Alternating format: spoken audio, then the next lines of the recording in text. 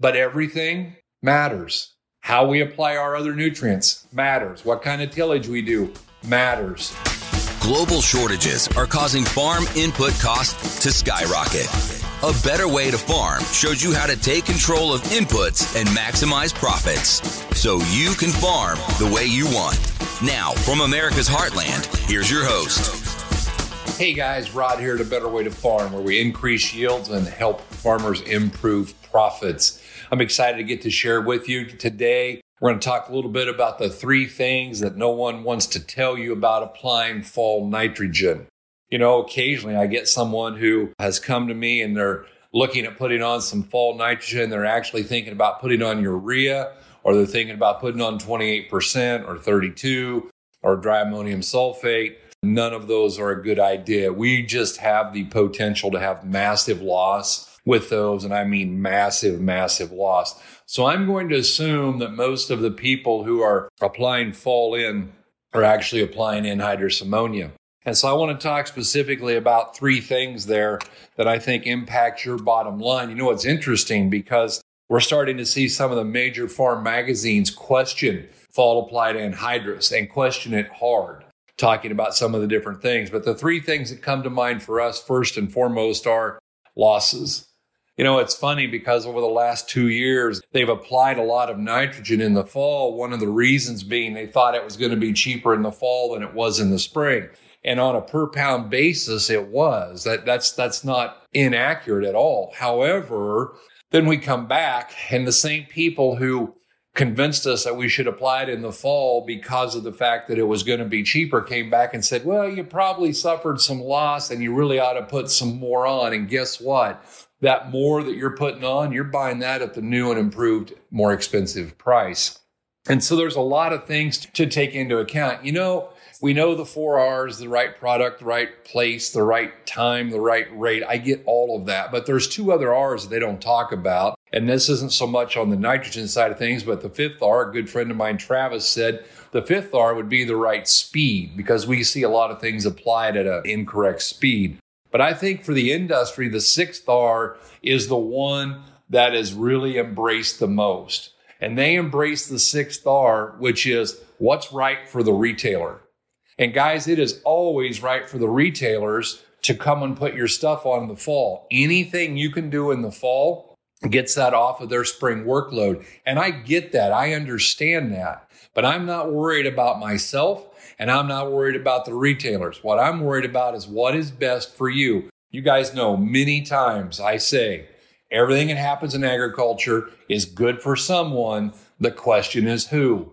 And our goal here is to make sure that what you're doing is good for you. And so we're going to talk about losses a little bit here, because here's the thing. We had guys pulling gas here early. I'm just going to say really early, because we know that we had soil temperatures. As a matter of fact, Iowa State posted a deal, and there were guys pulling gas on, and I checked that website every day, and it was 3 weeks before the soil temperature got down to 50. And guys, I want to express something here, make sure we're on the same page. We got to know that losses don't stop when the 4-inch soil temperature hits 50 degrees. They stop when it freezes. And I think our 4-inch soil temperature today, I didn't look, but I know yesterday it was 36 degrees here where we live. And so all of a sudden, we're still experiencing loss. They say, well, you can use an inhibitor. And that is true. And on another session before, on another session after this, I'll talk about some of that. There are a lot of inhibitors. You know, these high prices have brought all kinds of ideas out of the woodwork. And it's a little bit frightening to me to see some of the claims that are being made without any data to back it up at all, or the only data comes purely from that company, not from anyone else. And I always tell you, in first place, go look at Beck's, go look at their data. I don't care what seed company you're using, but go look at their data and see what they've been able to do. That'd be a kind of a starting point. But out of the, I don't know, there's probably well over 20 inhibitors now. And I will tell you that there are 3 of them that work really good. The one that most people use would be a nitropyrin product. And it does work. There's no question about it. That does help cut losses. The downside is it's an indiscriminate bactericide. And so it kills off all of the soil bacteria. And then the theory is, yeah, well, but they grow back. That's true. They do. And there are some guys who are raising great corn using anhydrous. I'm not debating that at all. They're doing a great job farming. My question is, what if they would take 160 acre field and they would split it down the middle, and on half of it, they would do anhydrous in the fall, and on the other half, they would come back and do 32 or 28 in the spring. And they would do that for 5 consecutive years and see what happens, just to see, hey, here's what goes. We run across this deal. Well, Joe said he did this, blah, blah, blah. Joe said is really not a very scientific approach. And so point one is losses. That's the first thing they don't want to talk about. And under the subpoint, we talk about how inhibitors can play into that. And yes, they can help. I'll tell you this, there are about 15 inhibitors. And if you look closely at their data, they don't work. On their own cell sheets, they will flat point out that they don't work. Now, they don't say it that way, but if you read them closely, all of a sudden they're not getting you enough yield increase to pay for the inhibitor. And so those are worthy of checking out too.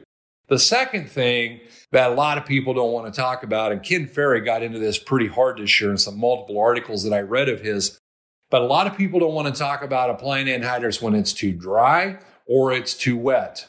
And we know when it's too wet, the biggest problem is that it doesn't seal, and therefore we end up with a lot of loss going into the atmosphere. In my opinion, worse than being too wet is to be applying too dry. And I know that a lot of us throughout the Midwest here, we have been dry, we are dry, and the projection is it could stay dry. Now, I'm not real big, and all the forecasters have said, hey, we're going to have the worst winter we've ever had since the beginning of time. But they say that every winter. They normally can't tell me what it's going to do tomorrow afternoon with a great degree of accuracy. Therefore, I don't have a lot of faith in what's going to happen next winter. And I really don't have a lot of faith that they're predicting a drought for next year. Will it happen? Maybe. I don't know. But I'm just wanting to talk about the application of anhydrous in the fall when it's way too dry. Why is that a problem? Well, for a lot of reasons. Number one, NH3, when it hits the dirt, better find some O2 really fast. Okay, it takes moisture to make that stuff stay put. Now, we also know that if it's too dry, again, the slots won't close up and you just have a lot of loss into the atmosphere. And the fact of the matter is that's not a good thing either.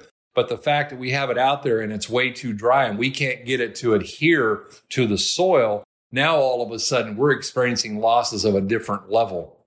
And so we need to talk about, is it too wet or is it too dry? Because this comes back to the right time. That's part of the right time in the 4 R's.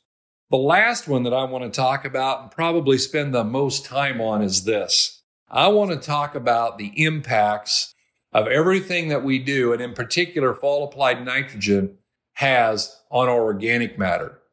We've had multiple conversations on here about baling corn stalks and what our opinion of that is. And make no mistake, if you're baling stalks and you're taking them back to the same field because you're using those stalks, great plan.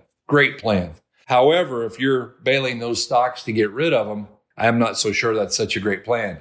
I don't talk a lot about it, but when I'm talking stalks, I'm normally talking about nutrient value, which is substantial when we start looking at those. But the thing I want to talk about with your stalks, but most importantly with your fall applied nitrogen is, what is it doing to our organic matter? What is it doing to our organic matter? I have a friend of mine, and he just sums it up this way. He says, everything matters, period. There are no small, insignificant decisions. There are not things that we do that don't matter. Everything matters. How many times we till that soil matters. What kind of nitrogen we use matters. When we apply it, it matters. And guys, if we're doing something that's burning organic matter out, and a lot of the practices that we have been taught over the last 40 years, they worked short term, but they burnt organic matter out, that's not a good idea. If we're burning out organic matter, we're giving up a lot of things. We're giving up the ability to hang on to nutrients. And most importantly, and the point I really want to drive home here is this. We give up the ability to hang on to water. And let's assume that we are in a drought cycle, that for the next few years, it's going to be below normal rainfall. How is that important to what we do for fall nitrogen? Well, let's go this way. We know from studying, and we can find this in multiple sources, that every 1% of organic matter, every time we increase our organic matter by 1%, we increase the holding capacity of that soil by 20,000 gallons of water per acre. Now, we also know that 1 inch of rain has 27,154 gallons of water in it. So that means if you increase your organic matter by 1%, you can hang on to an extra 3/4 of an inch of rain. If you increase it by 2%, you're going to be able to hang on to 1.5 inches. And obviously, if you increase it by 4, you hang on to 3 inches. This has part to do with why certain areas in the United States are not as hammered by a drought. Can everybody be eventually? Absolutely. But everything matters. How we apply our other nutrients matters. What kind of tillage we do matters.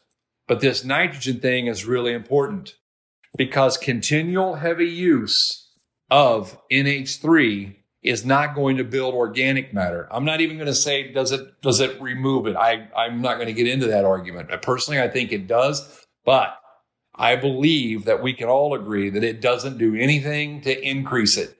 And I look at these guys that farm up in central Iowa, and they've got good dirt, but one of the things that makes their dirt good is they have good organic matter. I was at a farm at Manchester, Iowa, and I was up there with Francis when he was growing, and I was studying, trying to figure out all the things that he was doing to try and figure out how to get it right, and it was amazing to me. We pulled some soil samples, and out in his field, his organic matter was 6.8%. The fence rows that had never been farmed were 6. What does that mean? That means that he had found a way. 6% is fantastic. That's very high organic matter. That's good dirt. That's going to do great things for you. But when you can farm in a way that you can increase it above 6 because of the way you do things, now you're onto something. He could hang on to moisture that other people couldn't hang on to. He could get a lot of benefits from that. And guys, I'm not going to get into all of the carbon things that are going on because quite honestly, I think a lot of the carbon credit deal is a scam. And I'll get into that in another program. And we've had a couple of podcasts on that and talking about that. But guys, there is a lot to do with carbon management and how we do these things. And so guys, I feel adamantly about this. We appreciate what you guys do. We respect what you do. We have no issues, working with people who do different things. Because here's the bottom line. Working with us, I just tell everybody it's like a smorgasbord. Here's all these ideas that we have, but nobody goes through the smorgasbord and eats everything that's there. And nobody comes through and takes a look at what we do and does everything that we do. But they find little things that make a difference. Sometimes it's products that we offer. Sometimes it's just things that we go over at our Fundamentals of Agronomy program. And so I would encourage you to reach out to us. Guys, we're getting ready to start those Fundamental of Agronomy program. They're going to be really, really good. We're going to do them all over the United States this year, a whole about, 20 some different locations. And if you're interested in doing that, reach out. You can give us a text or give us a call at 641-919-1206. You can find us on our Facebook page at A Better Way to Farm. There's a lot of ways to reach out to us, and we would love to talk to you. Guys, we enjoy getting to be a little bit of your life. We're very happy and thankful for our followers who are here on the page and listening to us on our podcast, looking at us on TikTok, whatever it might be. And we're very grateful for that. So let me say this, guys. I would encourage you, if you want some more information, you want to pick up an idea, say, hey, maybe I can find something to do different in 2023. Go to betterwaytofarm.com and take the profit calculator, see how you score, and see if there's something in there that you can implement to make your life better. We do appreciate you following us on our flagship, which is Facebook, at the Better Way to Farm Facebook page. We really appreciate the guys who get involved in the TikTok for some of the short form video. And we appreciate the people who listen to the podcast. We try to drop a new, interesting podcast every week, and we will continue to try to bring value to the farmers. We need a favor. If you find value in what we do, would you please share this with a friend? And if you happen to be on the podcast, give us a rating. We would appreciate that immensely. Guys, so to recap the 3 things: losses, they don't stop at 50 degrees. Moisture, we can have too wet, we can have it be too dry. And the third thing is, how are we impacting organic matter, and how does that impact our bottom line? I want to thank you for tuning in. We appreciate you guys very much, and we really do hope you're having a better day. A better way to farm.com